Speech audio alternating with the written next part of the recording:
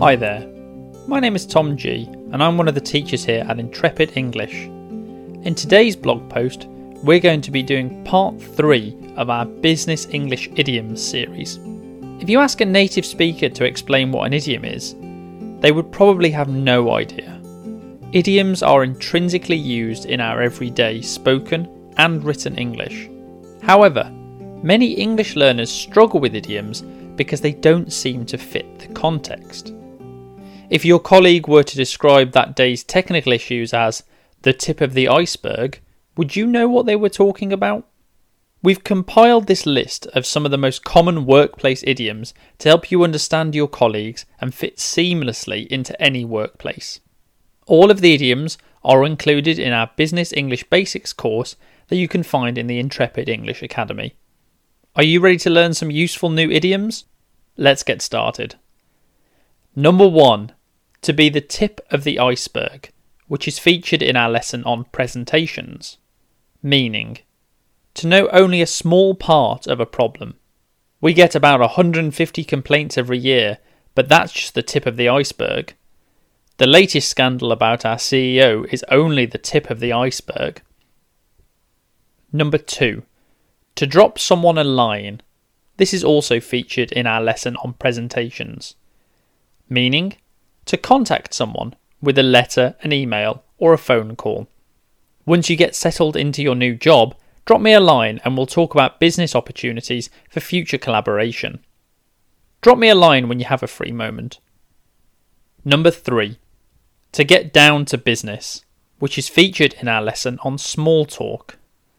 Meaning, to begin doing what needs to be done. Thank you all for attending this meeting at such short notice. And now, to avoid wasting anyone's time, let's get down to business. Shall we get down to business? Number 4. To break the ice, which is featured in our lesson on starting a conversation. Meaning, to do something as a means of reducing any awkward feelings or unfamiliarity. It's nice to see so many new faces this year at our team building day. We're going to start with coffee and pastries to break the ice.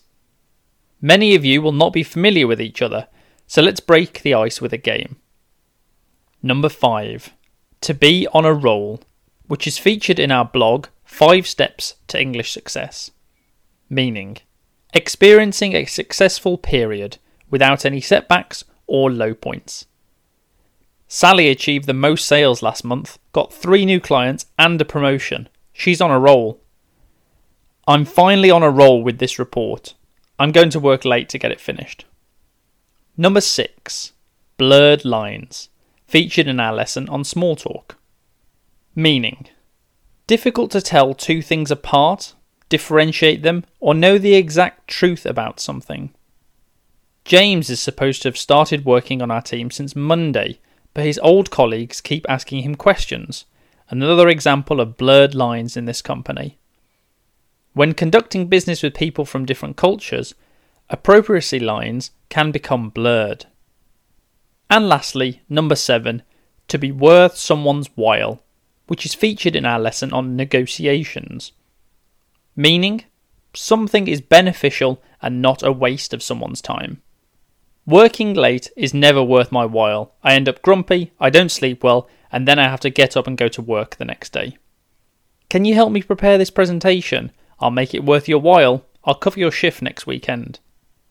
You can study a range of self-study courses on business English, general English, exam preparation, grammar, pronunciation, and vocabulary at the Intrepid English Academy. You can review these courses as many times as you like and explore new courses as we release them every month. You can suggest new courses you would like to see and track your progress on your personalised success path and have fun.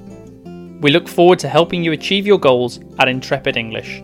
If you'd like, you can book a free trial lesson to discuss your learning needs and goals with an experienced English teacher. This blog was written by Intrepid English teacher Jen and read by me, Intrepid English teacher Tom G. You can find out more about Jen by visiting her Intrepid English teacher profile. Thanks for listening and have a great day.